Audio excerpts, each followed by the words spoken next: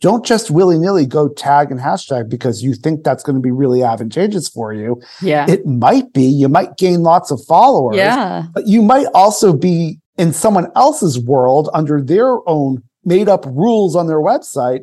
They might think that they now have permission to go and profit from whatever you just associated with that hashtag. And that's not really fair. So think about it and read what they say and think about whether or not you really want to use a particular hashtag or tag a particular brand.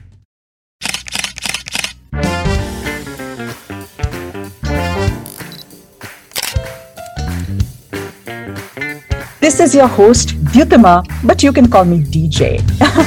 And I love to inspire food photographers to dream.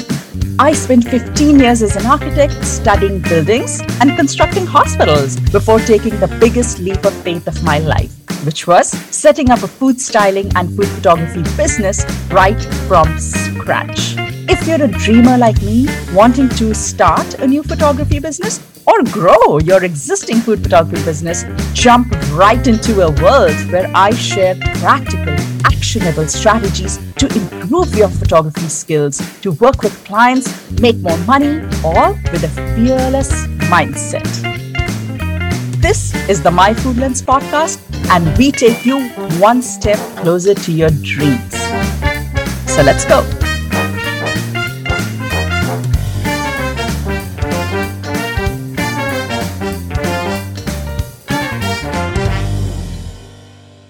So today we are talking to Rob Finkelstein. He is such an interesting person because he has this very mystical world. He comes from a world where food and law come together. I'm not kidding. He's been a lawyer for 20 years, and in the middle of that, he went to learn pastry making. He loves baking pastries, so he went to pastry school. And then right after that, he started a food blog.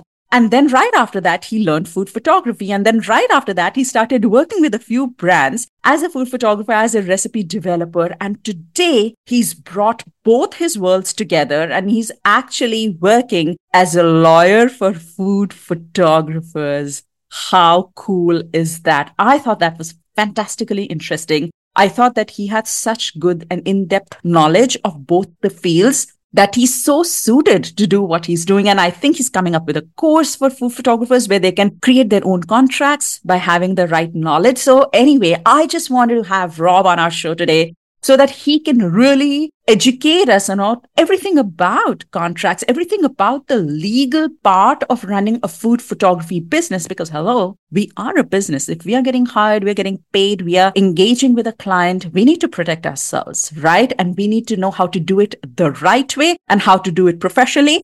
And Rob is going to tell us exactly how to do that. All right, with that, on to Rob. Hi, Robin. Welcome to My Food Lens podcast. My God, such a pleasure to have you. You have such an interesting career path. I mean, it's incredible. I think we should just start there. I think we just really need to talk about how a lawyer gets interested in pastry making and then gets into food blogging. It's incredible. So walk us through a little bit of your journey of how you've got this beautiful mix of food and law, and you're rocking both worlds amazingly. So tell us how that happened and where you are today.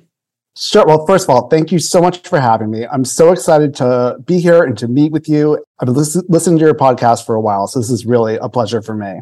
So my full name's Rob Finkelstein. I am a lawyer. I've been practicing for over 20 years. I'm in the United States. I practice in the state of New York. That's been my career, but I've always loved to bake. That's just been my passion since I was in middle school. So I guess it was in 2013, a friend of mine and I started our own law firm. And about 4 years after that, I just had this itch. I don't know if it was the start of my midlife crisis or what, but I was I've got to go to culinary school. So I put myself through culinary school for pastry arts, which was insane. I mean, it was part-time, 9 months, 3 days a week, 5 hours each class. And I was still running my law firm. It was craziness. But honestly, I don't regret a second of it. I loved every moment. It was amazing. And then when I finished that, I was okay, now I've done that. I've really learned how to bake the pros. And what do I do with that? And I didn't really want to stop being a lawyer. So I just kind of decided one day I'm going to start a blog. And honestly, I didn't even know what that meant. Like, I had no idea what I was doing. I knew nothing about it. And I decided I'm just going to go for it. And I got it all going and I launched my first recipe. And the first thing I noticed was that my photography was atrocious. I mean, I just didn't think about it. I didn't think, oh, that's something you need to do. So from then, 3 weeks later, the pandemic hit. And so like everyone else, I found myself at home. I had more time. I wasn't commuting. So I kind of dove into the blog and kept, working on recipes and stuff. Yeah. And then I just learned more and I saw there was food photography classes online. I took one and that was like, wow, that's amazing. And I had no idea how to like touch a camera. So that was how that all happened. And I mean, I would say I'm still very much a beginner food photographer. I just have not had the time to devote to it, given everything else I'm doing, but it's opened up a whole world of other opportunities. And it's really been amazing for me. So that's kind of how it all came together. And then about a year ago, I got connected with other food photographers and I ended up meeting them. They needed contracts. They didn't understand contracts they were getting from clients. So I represented a large number of food photographers, both drafting contracts for them and helping them negotiate deals with their clients. And all of them said to me, there's nothing out there. There's no people who are Googling. There's no form. There's no nothing. So that's when I decided, okay, I'm going to teach an online class. I'm very anti-contract form or any legal form. I think it just, people buy these things online or get free ones. And I think it just is an invitation for trouble. Wow. And I'm very against forms like that.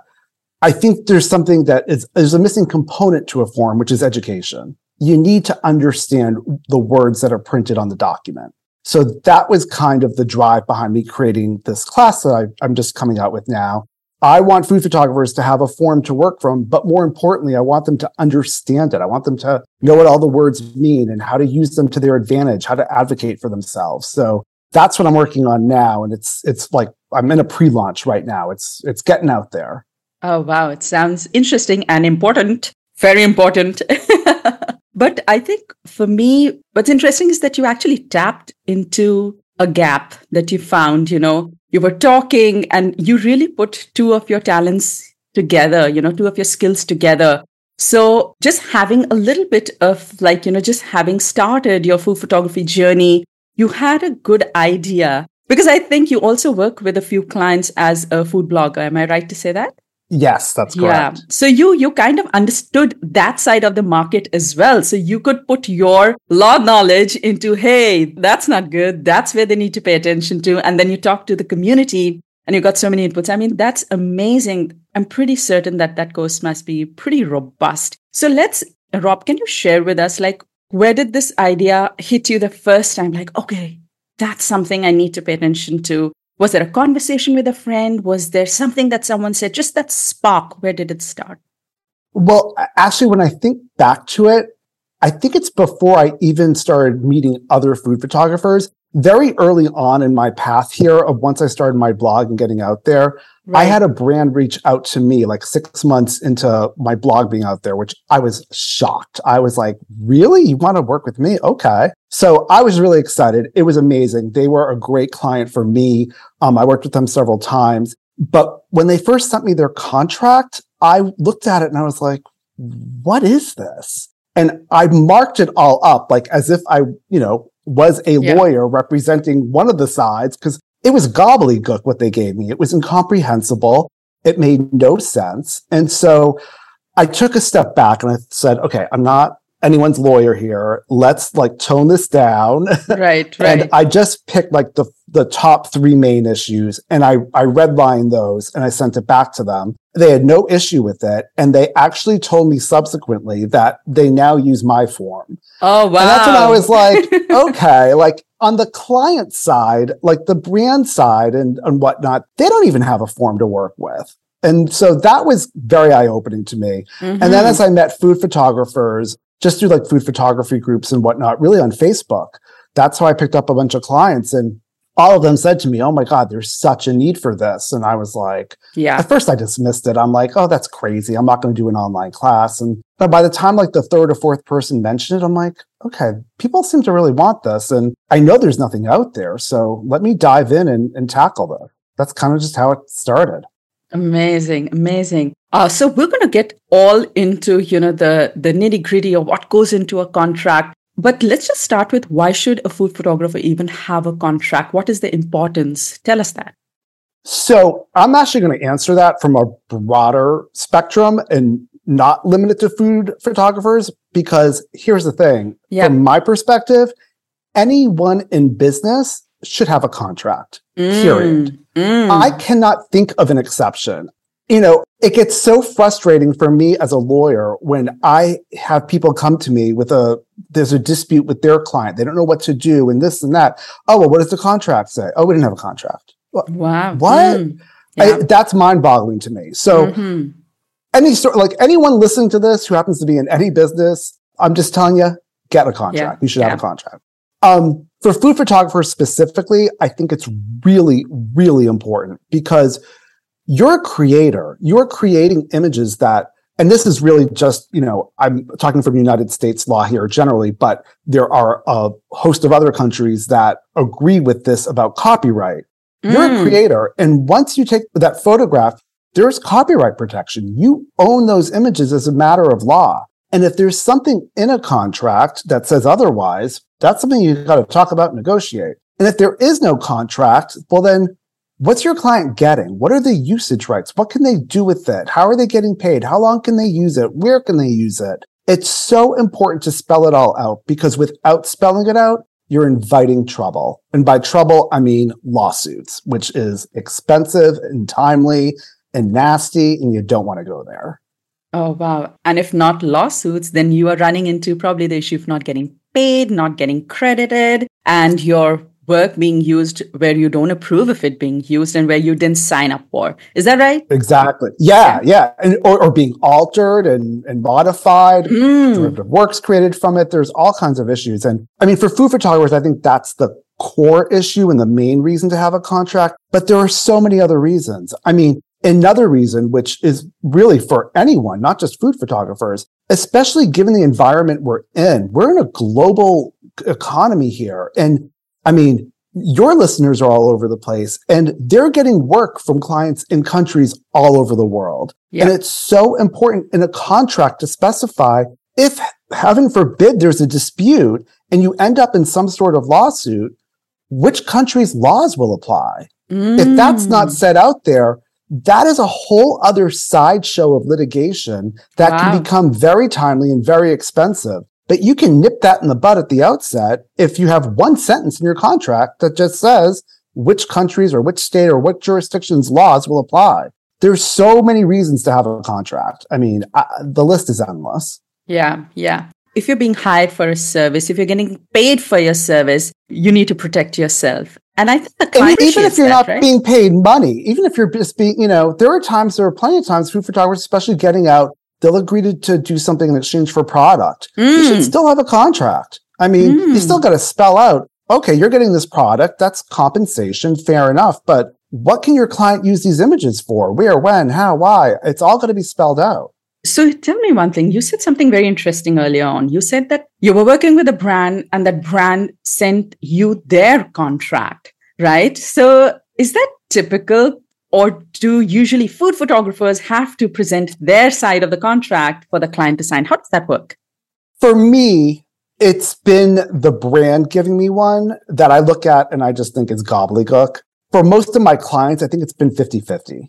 But the thing is, I think more often than not, they're using the brand's contract because I think too many food photographers either don't have a contract to present to their client or they just don't understand it. And that's a big problem. That's kind of why that's the impetus behind me getting this course out there. I mean, it's a big knowledge gap that's important because I think it can be much more advantageous for a food photographer to present a client with their contract. Not that their contract is going to be one-sided or anything, but as the owner of that document, you know what it says. You know what everything means. So it just makes life a little easier for you, especially if they come back and they want to negotiate some terms. It's your document. You know how it's set up. So it's just easier for you. Right. But if they give you a contract, that's, you got to educate yourself. You got to know what all the words mean and how they all work together. And, does paragraph 3 jive with paragraph 8? Those are just, you got to read it very carefully. And you always just ask if they have a contract or do they want you to send theirs, right? You just ask whatever works for them or not. What do Well, you it think? depends. And honestly, like that's not so much a legal issue. That's just business. And Yeah, you yeah. kind of got to go with your gut. I mean, if you're working with a brand that has, they have a history of hiring food photographers and they just automatically send you their contract. Okay, work with that. Yeah. But if it's a brand that doesn't have too much experience hiring a food photographer, I would try to get my contract in there just because it makes your life a little easier. Yeah. I mean, at the end of the day, it shouldn't matter. A good contract should be well negotiated by both sides. There should be compromises going from both ends. So it really shouldn't matter, but it certainly would make your life a lot easier if you're working from your own. I love that. I love that. That's such a great point. Just make your life easier. And yeah, fantastic. So tell me, Rob, you mentioned one of the points to be included in food photography contract is location, like, which laws apply. So tell us a few more of those meaty bits. Share some of, maybe the must-have points that every food photography contract should have. I will tell you, there are so many points that should be in there, which is why everyone should have a contract. I'll pick like my top three. Yeah. So one is the one we just talked about, that which is in legalese, that's called choice of law, which jurisdiction's law will apply in the event of a dispute. I think that's so important because I think it used to be less important before, technology and when people were working more local. But nowadays, I mean, you're in Singapore. If you're doing work for a company in the US, like a big sugar company or something, that needs to get resolved before anything. I mean, because that kind of litigation can just get so expensive and it's not worth it. And it should be something it shouldn't be a fight with the other side because it benefits both parties to know which jurisdiction's law. And, you always try and get yours. So you would try to get for Singapore, but if it ends up that the company is saying, no, it has to be United States law or whatever state okay, it's not the end of the world. Because the truth is, if you can file a lawsuit, if they don't pay you, if there's nothing in the contract prohibiting you from filing in Singapore, the court in Singapore can apply United States law. It's not the end of the world. Right. But I think the most important thing is to set out which jurisdiction applies. Right. The next thing is ownership. Who is owning it? And I cannot stress it enough. I mean, you are a photographer. You have certain protections under the law, under copyright law. Take advantage of that. That's yours. Don't give it away.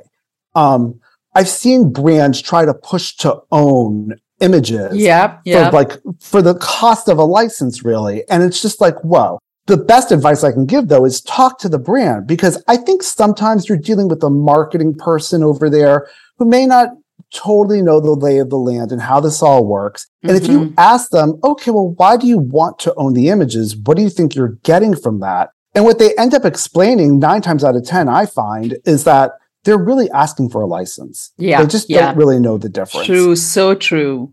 So education is key. I think communication is key. And with those two things, I think it can be an easy negotiation no matter what you do. And to that end, the third thing I think that is critical is the license rights. The who, what, how, why can they use the images or video or reel or recipe or whatever you're creating?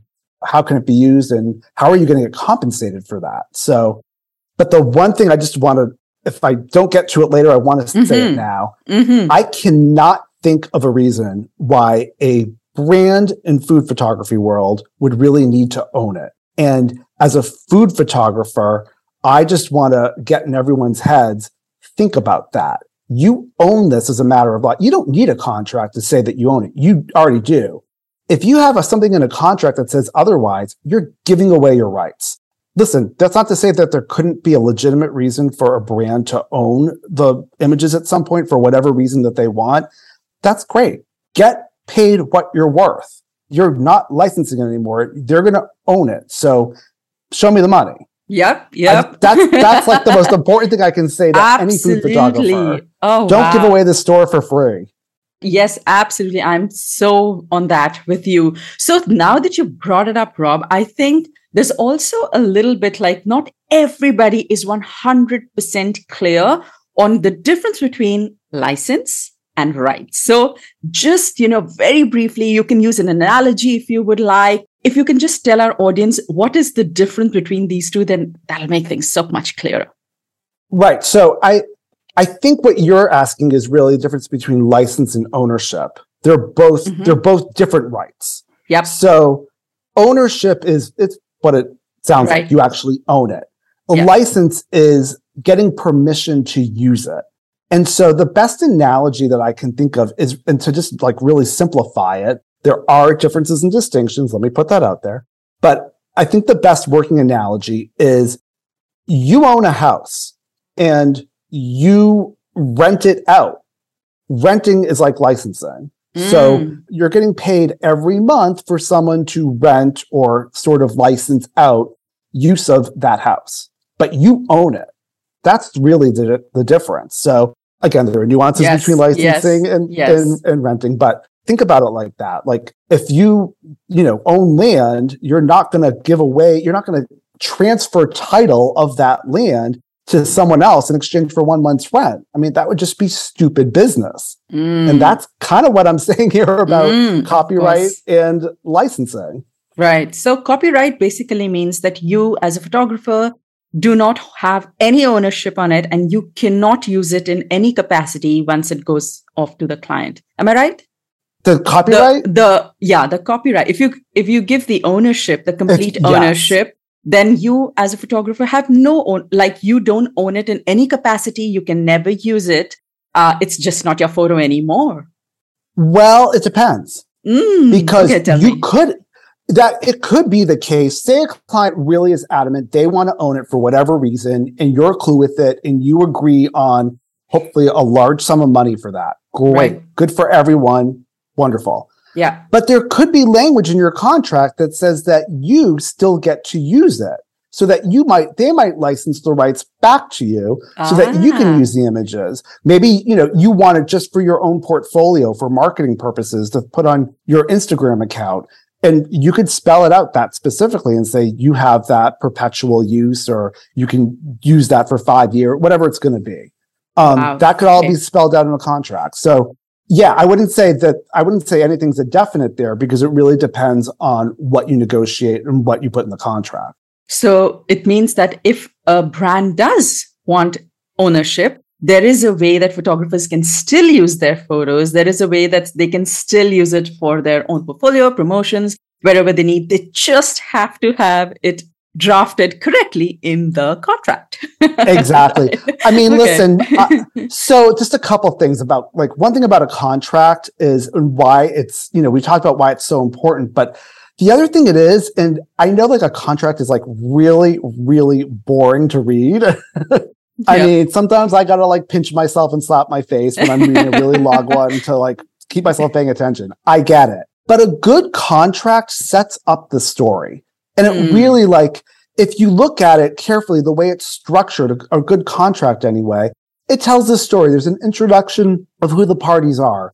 There are what are called recitals usually, which give a little bit of background, which gives some context. And you get into some of the business terms. Then you get into some of the more legal stuff. But it really is a roadmap for the relationship as to what the obligations are, who's creating what, who's being paid what. And then there are mechanisms to deal with potential issues and disputes that might arise, whether or not it's between the two parties or some third party who's not part of the contract. Someone files a claim for some reason. Yeah. So a good contract has all this. It's thought out. It's strategic. And that's the same thing here. If you're going to sell the copyright, but you still want the license rights, think about that. Think about what you would want to be able to use it for and what purposes and all that, and get detailed in the contract that you reserve the right to use it for blah, blah, blah, blah. And there you go. You have a way to keep using it. You've spoken like a food photographer. You brought storytelling into a legal contract. I love it. Fantastic. It can be an impossible thing to do, but I did it. But that's amazing. So Rob, tell me, and correct me if I'm wrong here. So usually a contract comes just a little later when you're talking to a brand, you've both set that, okay, we're going to go ahead, we're going to hire you, and then you get into the contract. But before that happens, oftentimes photographers need to send out a proposal. You have your fee, you have some of your important terms and conditions in it. So how is a proposal different from a contract in terms of the terms that you would just put out upfront versus something that comes in much later in detail in a contract? So just walk us through that a little bit. It really depends. I mean, there are so many different ways of doing this. My opinion for a proposal is to keep it bare bones. I don't put in any sort of legalese, no obligations, no nothing. All that I think should be included in there is what the client wants, but specifically, 3 photos, 1 reel, 1 stop motion video, and a recipe. Mm-hmm. And then set out the price for it, set out the due date, when it's expected. If it's going to all be licensed, which it should be, or most of it anyway, put in the term so that it's clear right there. And even where the client can use whatever you're giving them. So if it's for, if the reel is for all social media platforms, I wouldn't even say all social media platforms. Get specific. Instagram, Facebook, TikTok, spell it out so that there's no issue down the line.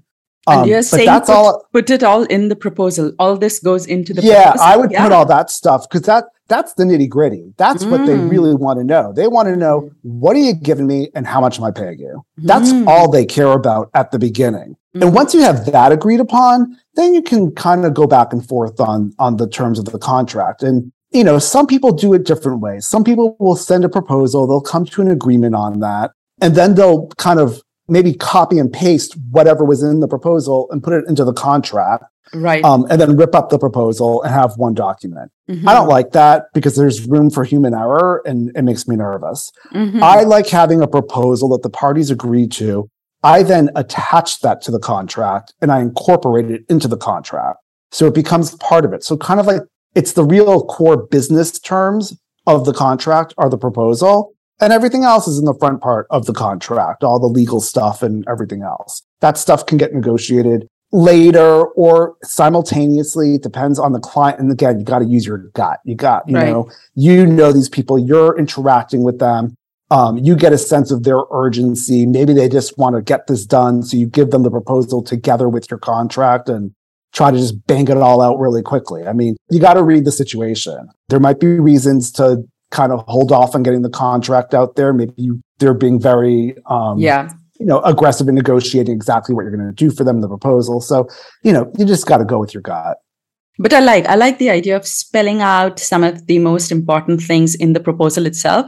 I think I once had a client and she came back and she said that she was not comfortable with the license fee. So wherever I had listed down, where they had the license of use, she said, oh, can we tweak it down to maybe these 4 things versus the 8 places that you've mentioned in the proposal? And I said, no, because you can't, no one's going to be able to chase and do this and that. And so I showed her the value of what it would be and how it is very difficult for a food photographer to really bring it down to 4 versus 8. I know I'm talking very vaguely and in a broad term, but what it means is that I did specify it in the proposal right where we were in negotiating phase.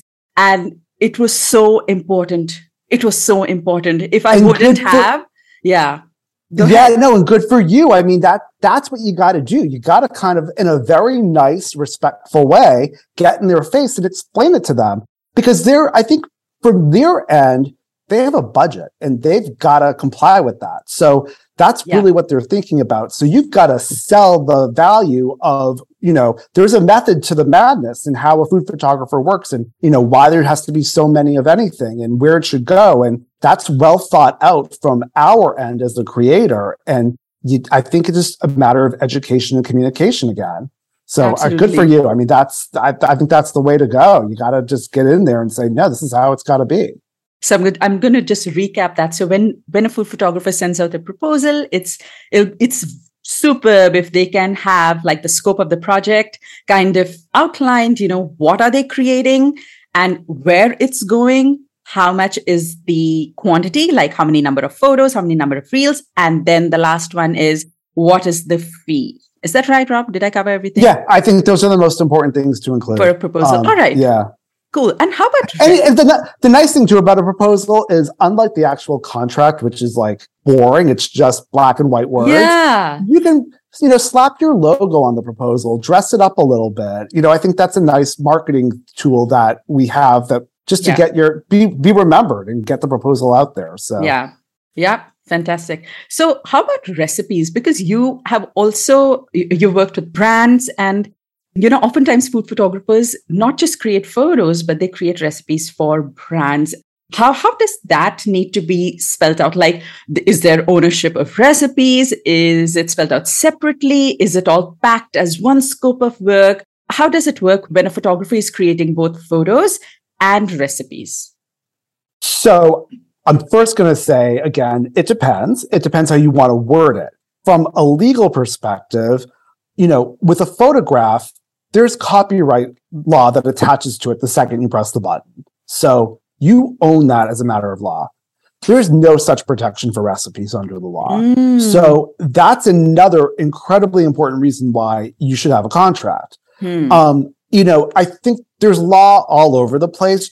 I can tell you, even just in the state of New York. So I have to imagine that basically everywhere there are similar laws all over the place, and what a court might do with it with respect to recipes. I think without having anything in writing, there could be arguments both ways as to who owns it.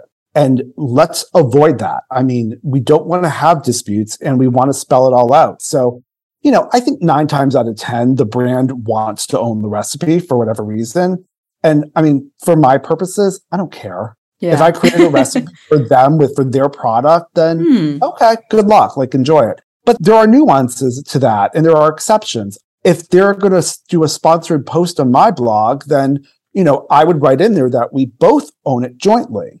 Because we both want, I created, it's living in both places. There might be situations where you want to say, you know what, this is my recipe. I own it, and I'm going to license it to you just as if it were a photo. And some brands will just say, okay, because as long as they get the use of it, they might not care. So, I generally give them ownership of the recipe because it's an easy give to me, just for negotiation purposes and whatnot. So, but it can really be done in so many different ways. It's also I feel like it's a bit of a slippery road. I mean, you can tweak it just a little bit, and then it's a whole different recipe, right? Then and that's just it. I mean, in the United States, under the copyright law, you can't copyright the ingredients, and it's very difficult, but not impossible, to copyright the instructions to a recipe. But that's separate, because if you have a contract that says something else, then you have a binding agreement as to who owns what, it can use it. So, I mean, if you're going to say that you co-own it and you can both use it for any purpose, I mean, that's what I'm saying. Like with recipes, like, because you can't, like, just as you said, like, people can tweak a little thing here or there, and it's like acceptable and okay and whatever. So, someone else is going to probably copy that recipe anyway and put it on their blog. So, and you can't stop that from happening. So that's why I don't get too hot and bothered about ownership of recipes, because it's just different. It's a very different area of law. Unless it's your grandmother's recipe and you really need to safeguard it, then you go all in. But otherwise, right. Photos are, I would say, higher premium asset. That is, I guess, protecting that is far more important for a food photographer than recipes. Is that right to say or not? I think that's right. But it's not, I think there's a difference there. But I think financially, you should be charging for both of them. And I would set those out. What are you charging for each one? I mean, I would charge a certain fee for the recipe and a certain fee for the photographs and the video and all that. I mean, it's a different set of prices that I would put out there, because it's different skills that are being used. But if we just talk in like a very broad sense, the typical, just typically what is done is who owns, like, what happens to the recipes? Do the photographers get to continue to use their recipes, or does the brand usually own the recipes? What's the usual trend, I would ask? I think the usual trend is that, from what I've seen, and I mean, you tell me if you've seen anything differently, but from what I've seen, it's usually the brand gets the ownership of it. Because I just find that, like, for me, when I've done it for brands, I don't care. Like, I created this recipe, I spent time on it, but you know what? You're paying me for it. Have it. I don't care. Right. But whereas with the photograph, like I have a legal right to own that without any discussion to start out with. So I use that more as leverage to try and get paid more for the license fees for that. For the recipe itself, I want to get paid for it, but it's not as urgent to me. Mm-hmm. I also think that there's one very important point, because you said that, in my experience, I've seen actually two different things. So when I create recipes for a magazine versus when I create recipes for a food brand, then the ownership is very different. So for a food brand, obviously it is their product, and so they would like to own it. That becomes their recipe. But when I'm creating something for a magazine, it's not really focused on one particular product. And so that way we co-own the recipe. So yeah, is that your experience as well? Yeah, and I think that's a great exception to it. I mean, because there are other places a food photographer and recipe developer might be selling or licensing recipes. And I think, in print magazine is like a huge, that's a whole other market. And there could be situations where it's not just for a particular brand or product, but it could be for a restaurant that they want something done. I mean, that could happen too if a restaurant hires a food photographer to come in and maybe also develop something that they can put on their website and give a recipe away. So, all of that can happen. That's why the contract's so important. I mean, you got to spell it out that you're both going to co-own it. Co-own it. Awesome. So let's talk about the license, Rob. We have so many different kind of licenses. And again, correct me if I'm wrong. I'm not the lawyer. So where there are different kinds of licenses that can be granted to clients, right? So can you tell us what are the different kinds or how you would categorize them? There's a whole host of legal words that are used that make this so nuanced. And I can't say it's one-stop shopping for a food photographer. I think you need to think through what your client actually wants and what they're paying you for. So I'll just give you a handful of terms. So one is exclusivity, which would mean, can you, as the food photographer, you own the copyright to it? You're giving a license. Are you giving them an exclusive license or a non-exclusive license? Are they going to be the only ones you license it to? Or will you have the ability to license it out to other parties? Say you did a photograph that had a particular flour brand and also a particular chocolate chip brand, and you use it for the flour brand. The chocolate chip brand sees it when it gets posted on Instagram. It's like, oh, wow, can we use that photo? Well, it really now depends. I mean, it depends on you whether or not you want to engage with them and see if they'll pay you for it. But you have to go back and look at your contract with the flour brand. Did you give them an exclusive license or not? So that's an important thing to think about. You want to think about whether or not you want to limit the license. And by limit, I mean both in terms of time and in scope. So is the amount of time that they can use the images for limited in any, say you took photographs for holiday cookies and you're going to give them a license to use it on social media for October, November, and December of a particular year. Is that just for 1 year? Is that perpetual for all years going forward? Or is it just for a couple of years? You got to spell it all out. Right. And also limited in terms of how they can use it. Is it just for social media? Can they also use it on their website? Are they going to use it in print anywhere? It all needs to get spelled out. Maybe you want to include the word revocable. Maybe if they fail to pay your fee, maybe it's an ongoing payment and they haven't paid, you want to have the right to revoke the license because they've now breached your contract and they haven't paid. That's something to think about too. Is it transferable, whatever license you're giving them? Can they sub-license it out to someone else? That's something you want to be careful of whether or not they can or they can't. So there's so many issues to consider here. And I can't turn this into a primer on licensing law, but there's a ton of words to look for. But the thing that I want to make clear to everyone is if you're presented with a contract from a client and you see words that come before the word license, look them up. I mean, words have their ordinary plain English meaning. So look them up and see what they mean so that you can get an idea. What is this client trying to get from me? Know what you're signing. I mean, I can't drive that point home enough. Right. Especially if it says exclusive. Yes. Yeah, absolutely. But Also, the fee, when we talk about the fee, it varies so much based on the license. So like you said, if it's for print, if it's going on a billboard, if it's going to be in a TV commercial, if it's only going on social media. I mean, there are so many different kinds of license that are granted, places that they can use. And do you think the fee varies according to that? There are so many factors that drive the fee. And from what I've seen, I think a lot of food photographers are tight-lipped about what they charge.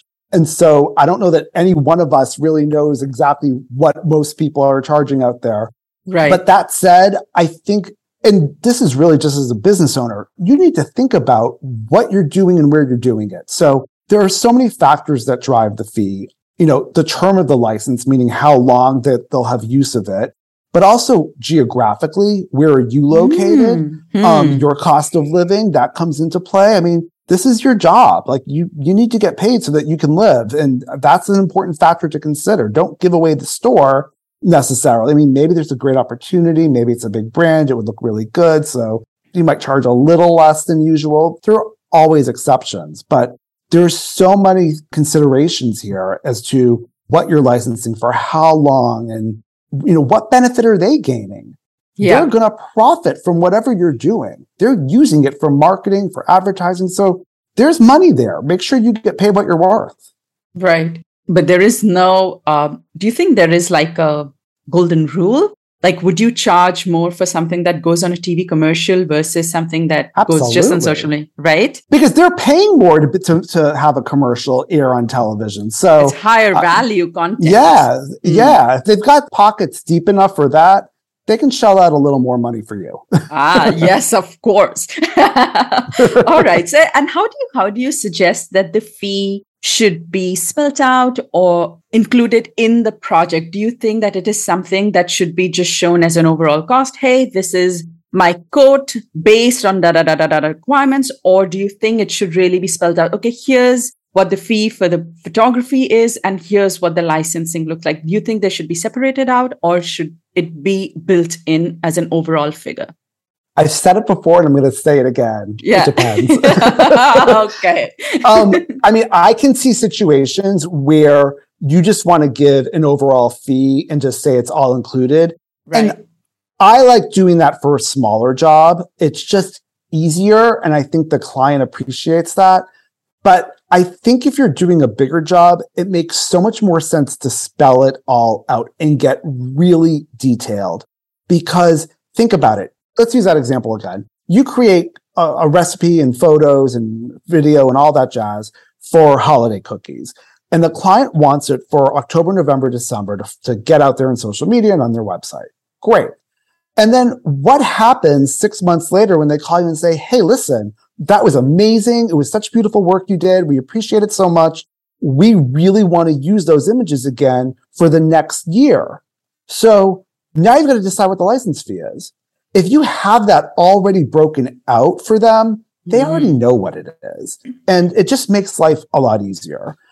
So I think it's so important to think it all out. Just like I said, the contract kind of tells a story and gives a roadmap for your relationship. So does the proposal and whatever it is that you're going to provide to them and the fees they're going to pay to you. I think the more specific you can get, the more advantageous it is to both parties. So generally, I'm a very big proponent of getting very detailed. But as I said at the beginning, there are exceptions. Yeah. And I'll tell you a little bit about the exceptions. So way back when I had just started my food photography career business, I actually had an offer from a Michelin star restaurant to shoot for them. And I went ahead and I broke down my fee as, okay, here's photography, here's licensing, blah, blah, blah, blah, blah. And it just went the opposite way. So again, like you said, it depends on the clients, So you got to read your audience. Yes, it just did not jive with them. They wanted one figure. They didn't want to get into the specifics. They were like, just tell me what it'll cost me, And on the other hand, I had another big client here in Singapore, and they just wanted everything broken down. It was really, is it going in 8 different places? And what is your license? We were talking within hundreds of dollars, how it's broken down. So you're so right to say that, it really depends. And also, I think the size of the client matters, whether you're working with an agency, whether you're working with a boutique food product brand, whether you're working for a restaurant on a one-on-one basis. There is no middle person involved. I think there's so many things that really matter in how you position your fee, I guess, right? Fantastic. Absolutely. Rob, let's talk about at what point. So I've made mistakes. Like that was definitely one of my mistakes. And I was like, oh gosh, at what point do you think photographers should really bring up this topic of rights and license? Because photographers hate it. We just want to talk about all the creative stuff, all the beautiful stuff. Oh, I'm going to bring this and I'm going to do this. And here are the props I'm going to use. But, when we start talking about a license, it's not always an easy conversation. So what do you suggest? At what point should this come up? I mean, listen, it's business and it's negotiation and it's never, ever comfortable. And I actually think that's kind of a good thing because if you're uncomfortable, they are too. And I think you got to remember that because I've been there too. And not just with my own food photography negotiations, but just representing clients in all walks of life. It's a game. It's a tug of war. And, you got to come to a happy medium. So I think you got to be very, and by you, I mean all food photographers. Yeah. I think, again, you got to read your client. That being said, I think the best time to broach it is in the proposal. And that's where you're setting forth everything. And there might be some discussions beforehand. I mean, some, say they have a Zoom meeting with you or they call you on the phone, they have an initial conversation just to get the lay of the land. You might bring it up there, but read your audience and see if they want to know, like if you suspect they might want something more than just a license and whatnot. But otherwise, I just put it in the proposal. I mean, if you're stating in your proposal, the cost per image is whatever, that includes pre and post production and all that great stuff. And you have a separate line item for license. It's pretty clear that you're only licensing the images. You're not selling it to them. So, I mean, I think that's another reason why I like getting very specific in the proposal, because right at the outset, it's clear as day that this is to get license rights only, not ownership rights. So, I mean, that's an easy way of kind of broaching the subject without actually saying anything about it. And if they come back to you and say, oh, well, listen, we thought we'd own it, that's when you have that conversation and say, well, why do you think you need to own it? And, hopefully you can convince them you don't need that and you're getting a license. That's all you're getting. So deal with it. But I think the proposal is such a great tool because A, as I said before, you can slap your logo on there, little marketing, make it look pretty. But B, it kind of just gets out the core parts of your relationship. And it sets it out right there that you're getting a license, you're getting these images, this video, this recipe, this is what you get, this is the cost you're paying, and it's right there. That's not to say there won't be negotiation. There very well may be, and there probably should be. But at least you get it out there at the outset. You're only getting license rights. Right. And I think also from a mindset point of view, if we are running a business, if we are getting hired for a service, then we kind of have to buckle up and have these tough conversations. And they can be gentle, they can be polite, they can be friendly, they can be, hey, they can be very conversational. No arm wrestling required for this. Really. I think that's like the best tip for negotiation. It doesn't need to be adversarial.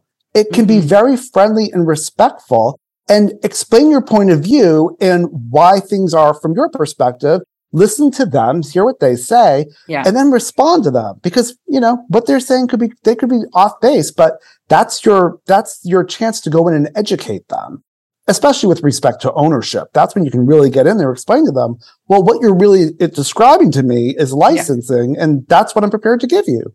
So, it can be done very, very nicely. But again, that's the point. I think a lot of outside people looking in at food photographers don't appreciate that food photography is actually a business. And as food photographers, we all need to remember it absolutely is. And you're being compensated for it. And the only one who can really advocate for you is you. So you kind of need to buckle up and do it.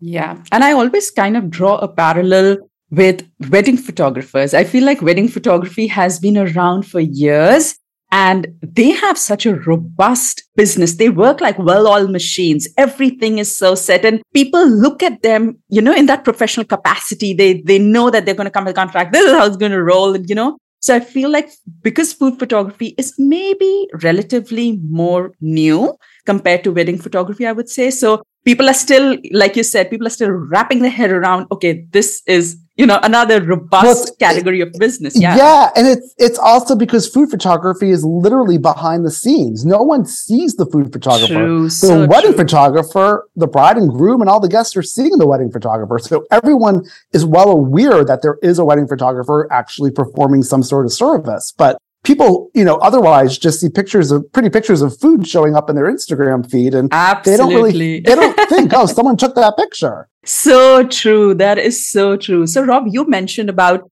educating the client, but I think before we educate the client, it's so important that, we are educated ourselves. And so right now, like we have listeners around the world, and not just in the US, we have a ton of listeners in Asia, Singapore, Africa, Europe. So just in a very broad way, can you tell us that when food photographers do want to educate themselves, who do they turn to, for specific advice? Like, how do they know that they are drafting the right contract? Like, are there good quality templates available online, or do they always have to work with lawyers? How do they educate themselves? Tell us that. Let me see if I can break it down. As I said before, I am generally opposed to just buying a form and using it. That being said, if you do buy a form, read it through carefully. Look up the words if you don't understand them. You need to understand every word that's printed in that document. And just because you get a form doesn't mean you need to use it as is. Tweak it, rewrite it, get it to be where you want it to be. But to that end, the best way to do it is to hire a lawyer. I don't know that there are too many lawyers experienced specifically with food photography at this point, but you really just need a lawyer who's experienced in drafting contracts. If you can find someone in the creator space, I think that's even better. Okay. Someone who's represented other creators, graphic designers, and maybe wedding photographers. I think that translates very well. And you can educate the lawyer as to exactly what it is that you do and what you're looking for in a contract, the things that you want to make sure you're protected and how things are supposed to play out. That said, I have Googled it all over. And I have not found a form agreement for food photographers, which was sort of one of the impetuses for me to create this course. Because again, I'm not just about, here's a form, go use it, food photographer, good luck, because I don't think that's useful. I think that could actually hurt a food photographer more, because I think someone might just rely on a form and not really understand what it means. Whereas if you go to a lawyer and work with them and understand it, all the better. But that's why I have this course out there where I created a form template of suggested clauses and sections and words, but that doesn't mean it's printed in stone. Right. It can be changed. And I encourage everyone in my class, look at what it says. If this doesn't work for you, you need to modify it, but you need to understand what it all means. And in my course, I go through literally every word in that agreement and explain what everything means.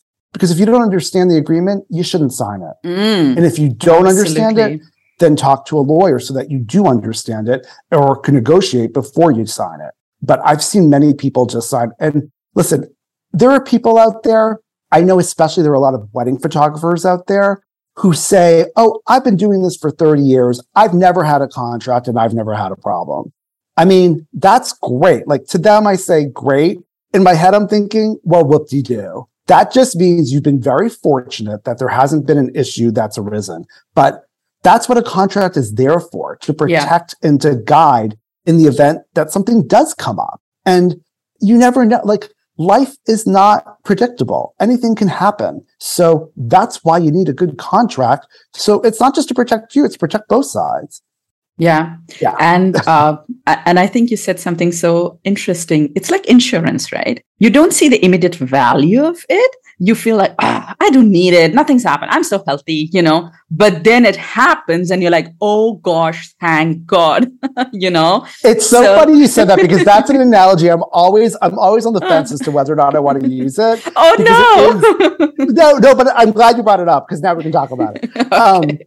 So I'm always on the fence about using that because, insurance is different from a contract, but yeah, I mean, I think it really is a thoughtful analogy because you're going to spend a little bit of money to get a contract, no matter how you do it. And you want it to be well drafted. Listen, if you spend like $99 on a form contract, I think you're wasting money. So whatever it costs, spend it to get a good form and work from that so you fully understand it. You're investing in protecting your business. I mean, that's what it is. And unlike insurance that you pay for every year, you pay a premium and whatnot, it should be or could be a one-time fee, which you might have issues come up. And all the more reason to have a lawyer to work with so that say you've worked with a lawyer, you've come up with a form and you're very happy with it. That's great. And it's working well for you. But then a client comes in out of nowhere and it's a big client. They're going to pay you a lot of money, but they want other verbiage in there. So bring your lawyer in. You're going to get paid money for that. Like, you protect yourself. I mean, that's what it's all about. It is sort of that kind of insurance because the truth is without it, if a dispute arises, it's going to cost you at least 10 times more than it would have cost you to have a good contract. I know you mentioned get a lawyer like so many times, and I can just hear this in my ear, like the whole food photography community being like, fee, money. How much will it cost to get a lawyer? I can just hear this in my ear right now because that would definitely be my concern. I don't have 20 people in my team. I'm a solopreneur. My business is a small business, and to hire a lawyer, leave alone having a lawyer constantly available, like for advice, I don't know if I can afford it, And I think that is... I'm not suggesting that you need a lawyer to review every single agreement. I mean, I think that would be a very, very rare instance. But I think to get a good working form together, in the first instance, that's kind of why I'm coming out with this class. I'm giving you a form to work from. You're going to understand what all the words mean. I think that's a very good starting point, and it's much more affordable than hiring a lawyer to have them start from scratch. But if you take my class, you end up with this form, you understand what it means. If there are other things that come up in your business and you want to, make sure that that's provided for in your contract, that's a good time to bring in a lawyer to just add those revisions in. If you're not comfortable and you want to make sure that it's done, and that'll be enforceable at the end of the day. But that being said, you might be able to just write that in yourself too. That's kind of the spirit of my class. This is really learning about what all the words mean and how to put it all together. I'm not suggesting you need a lawyer every time you sign the contract. I mean, that would bankrupt anyone. But for one-off situations that arise, if a really big client comes to you and they're paying you a lot of money, you might want to have a lawyer just take a look at it, which frankly, I mean, these contracts, I mean, they're not that long. Yeah. If you're selling a huge business, a contract could be 20, 40, hundreds of pages. We're talking about a contract that's a few pages. It shouldn't take a lawyer more than an hour to really review this. So that's another consideration is, people get nervous about hiring a lawyer and whatnot, but, talk to the lawyer too. You can say, listen, I can't spend more than X number of dollars. So I'm going to authorize you to spend 2 hours on this tops with the hope that you can do it in one and see where it goes. I mean, you got to talk to your lawyer and see what you can do. And do you think, like, let's say someone's just starting out, they're in the first year of their food photography business, they've put in a contract together and they hire a lawyer to really go through that contract. Do you think that this could be a session where they get educated, in person by the lawyer goes through their contract, really educates them, hey, this is what you need to look out for, and really empowers them in that time, whatever that allocated time is, so that moving forward, they are at least in a better place to be able to tweak their contracts and move forward if they cannot have someone, on an ongoing or periodic basis. Do you think it could be something like a one-time investment and in hiring a lawyer? So it could be. And again, as I said before, it depends. I mean, there are several factors there. I mean, yes, that could work. And I actually did have a food photographer come to me the very beginning of when she started her business.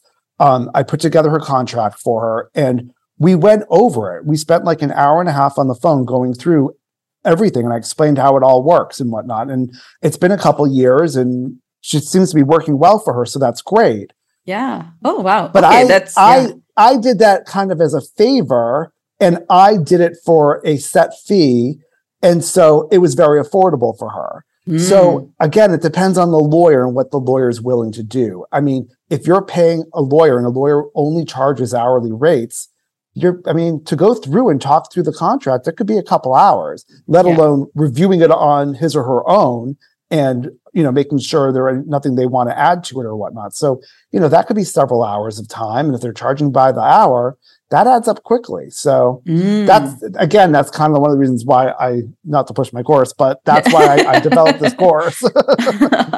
All right, Rob. So we talked about license and ownership, and we talked about proposal, and we talked about lawyers, and we talked about fee. But let's talk about social media. We never pay attention or enough attention to social media. We're all putting our content out there. But are there legal considerations? Are there things that we should be looking out for when we are posting our photos and our recipes out on social media? What do you think?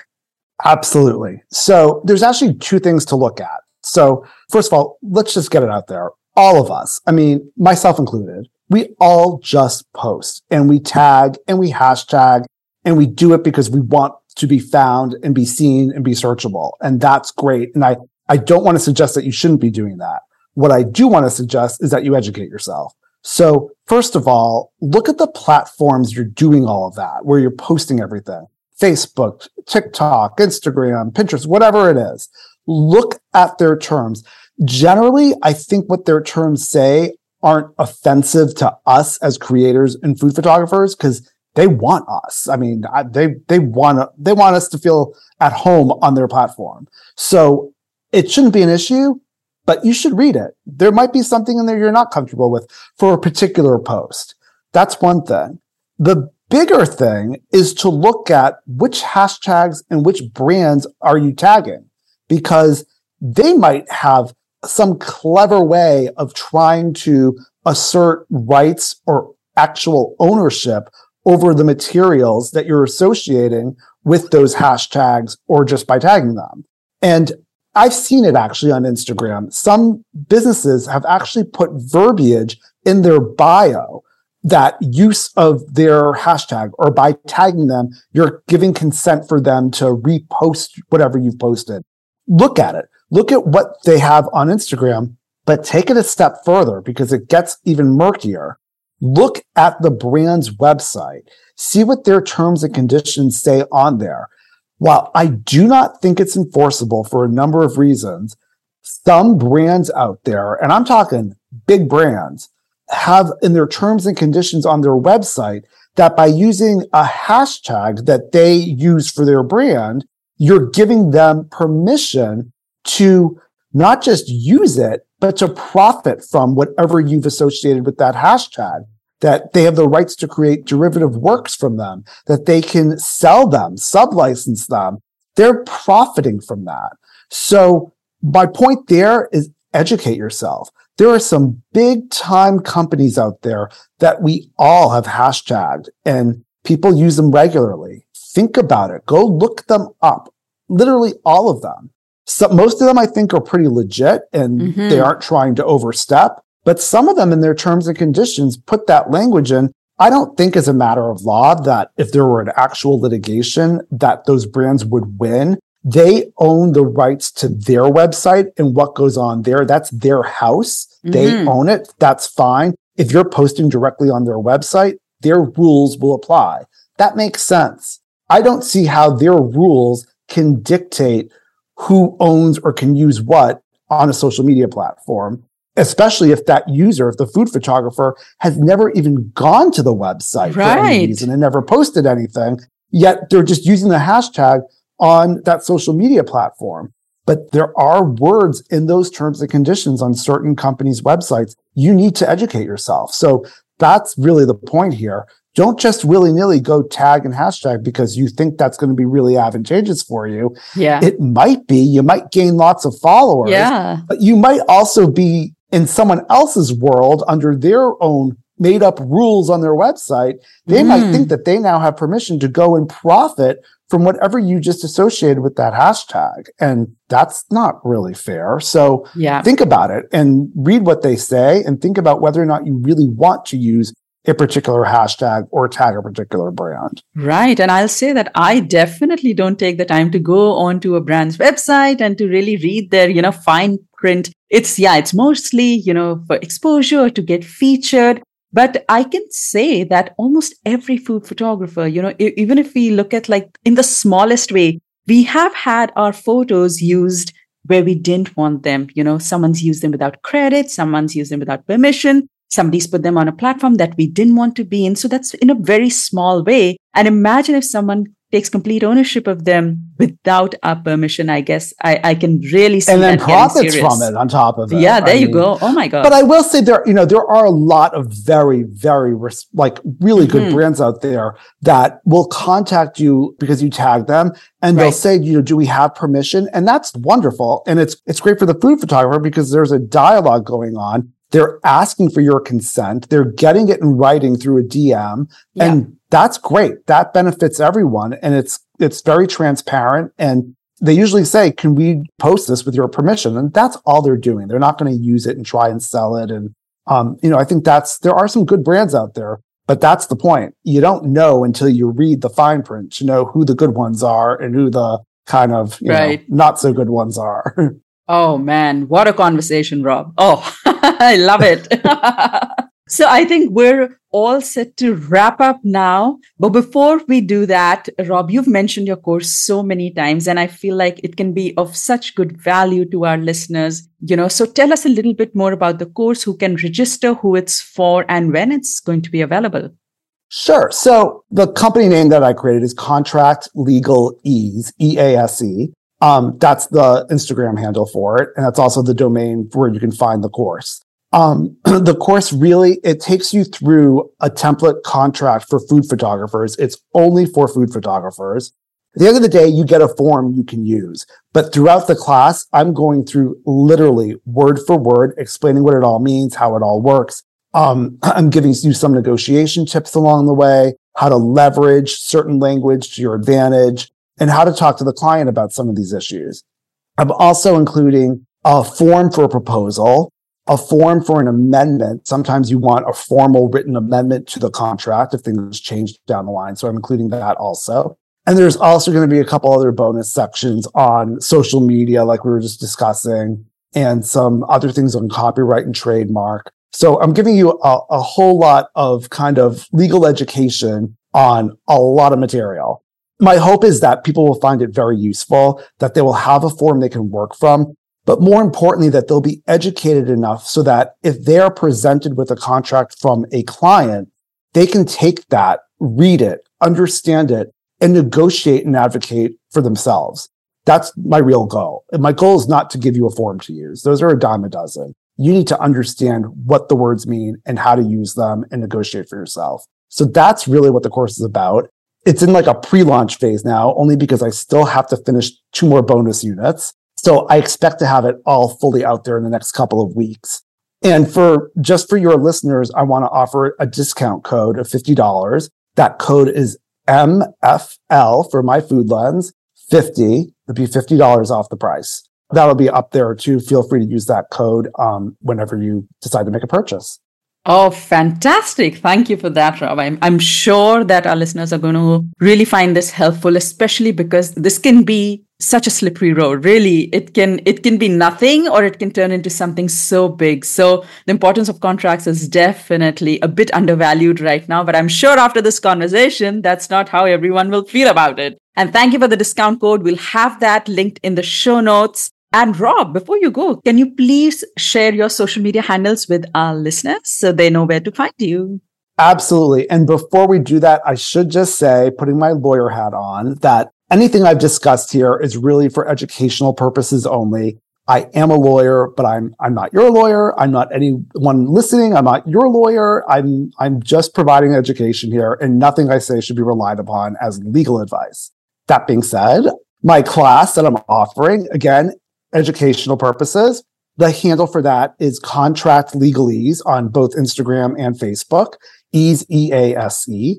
And that's also the domain for the class itself. And my recipe blog, which is, just so y'all know, it's all pastry. I went to school for pastry arts because I love carbs and anything sweet, and that's all I really make. So that is Cinnamon Stick, and that's also the domain and the handle for Instagram and Facebook, and also on Pinterest. Fantastic. Thank you, Rob, for being here. Thank you for educating us. Thank you for telling us what to look out for. Thank you for sharing so much good, valuable information and your wisdom with us. And thank you for giving us a peek into your very interesting world of food and law. It was such a pleasure having you. Thank you.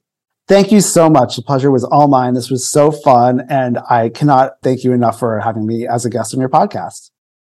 So that was Robin. Wasn't this just a fantastic, such an enlightening conversation, right? I feel like at least I had these questions, when I was starting out, when I was just building a career, when we are all just starting our business in food photography, we kind of tend to overlook the side just because we're like, okay, let's get our next client. Let's focus on, what our fee is. But really, this is such an integral part of running a business, because look at all other businesses. Look at everything that is around you, from the smallest to the biggest. No one functions without a contract. So why should we, right? We are a business and we need to know what our rights are, what we authorize, what works for us, and how we can protect our work and our intellectual property. So I thought this conversation with Rob was very interesting, and I loved how we covered everything from food brands to social media, to even hiring a lawyer and to understanding fee and whether it is worth the investment or not. And I hope that you had some solid takeaways from this episode, because it is pretty darn important, and I can't emphasize that enough. All right. So if you enjoyed this episode, please do rate, review, and subscribe to our podcast. That's my request every single time. All right. With that, I'll see you next time. Until then, bye-bye.